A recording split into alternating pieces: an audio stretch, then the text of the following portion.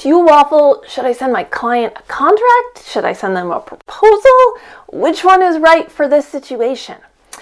By the end of this video, there will be no more waffling and you'll know exactly if you should send a proposal, if you should send a contract, or the limited circumstances you can combine them into one document. In the comments below, let me know. Do you send a proposal? Do you send a contract? Do you send a document that is the same thing? I'd love to know. Hi, I'm Tiffany Staley, founder of The Artist JD, a place designed to add ease to the legalese of running your creative business.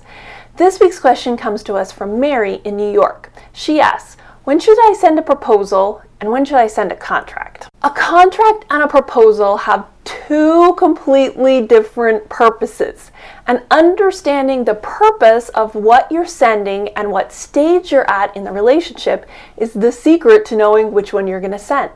A proposal is a sales tool. It's there to tell your client, this is how I can solve your problem.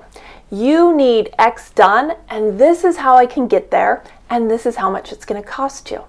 A proposal is there to further the relationship and function as a sales tool.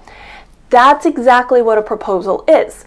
Your proposal likely might have some options about the high-touch service and the budget service that you can offer them. Your proposal, in addition to having different price points, might have a general workflow about how you see the project progressing.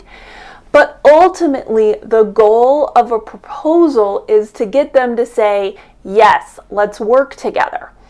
That is the goal of your proposal. Not to dive into the nitty-gritty about exactly what it looks like to work together and how you're going to solve any problems that crop up. So while your proposal is there to open the door to having a further conversation about what it looks like to work together, a contract has a completely different purpose. A contract is just there to get everybody on the same page, by literally getting everybody on the same page about what the roles, responsibilities, and the nitty-gritty of day in and day out working together looks like. I like to say that a contract is there just to make sure that you're not unintentionally disappointing your clients.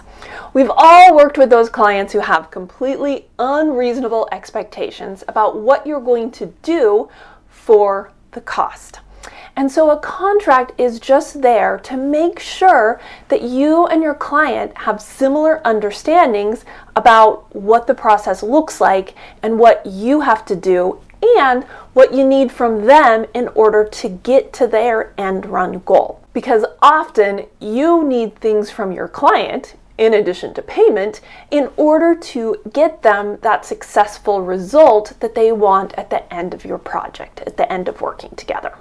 So that's the purpose of your contract, to make sure everybody's on the same page about what the relationship is going to look like from a nitty-gritty standpoint. So your proposal is the 10,000-foot view. Your contract has all of the trees in it. Does the idea of a contract being there exclusively to make sure everyone is on the same page feel a whole lot better to you than the idea of hoarding over somebody with a contract? If so, hit that like button. What are the limited circumstances where you might have them one and the same? The most common reason I see that people want them to be one and the same are examples like Frank. Frank creates memorable first impressions online by doing brand and website design. He only offers one package.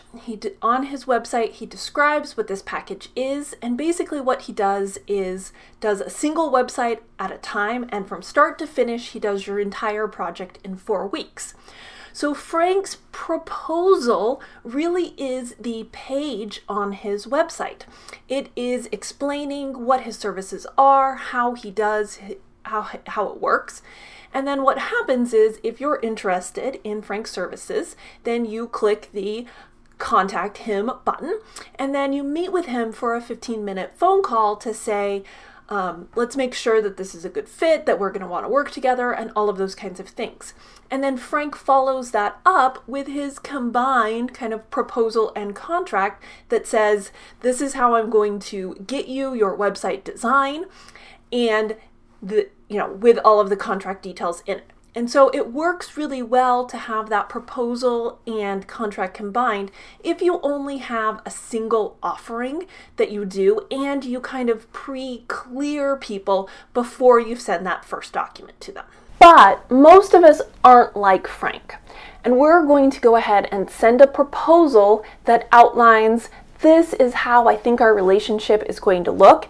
And then we'll say, if this sounds good, let me know and I'll follow it up with my contract. This proposal doesn't have to be long and detailed. In fact, for my law firm, they usually are just an email that kind of bullets what the projects are that I think that they would benefit from and what the costs associated with those are. You don't have to do something long and complicated. You just need to convey the information and keep the conversation rolling. Then, once you've gotten on the same page about how you're going to help your client get that end run goal that they want, then you can follow it up with the nitty-gritty of, this is what exactly it looks like to work together.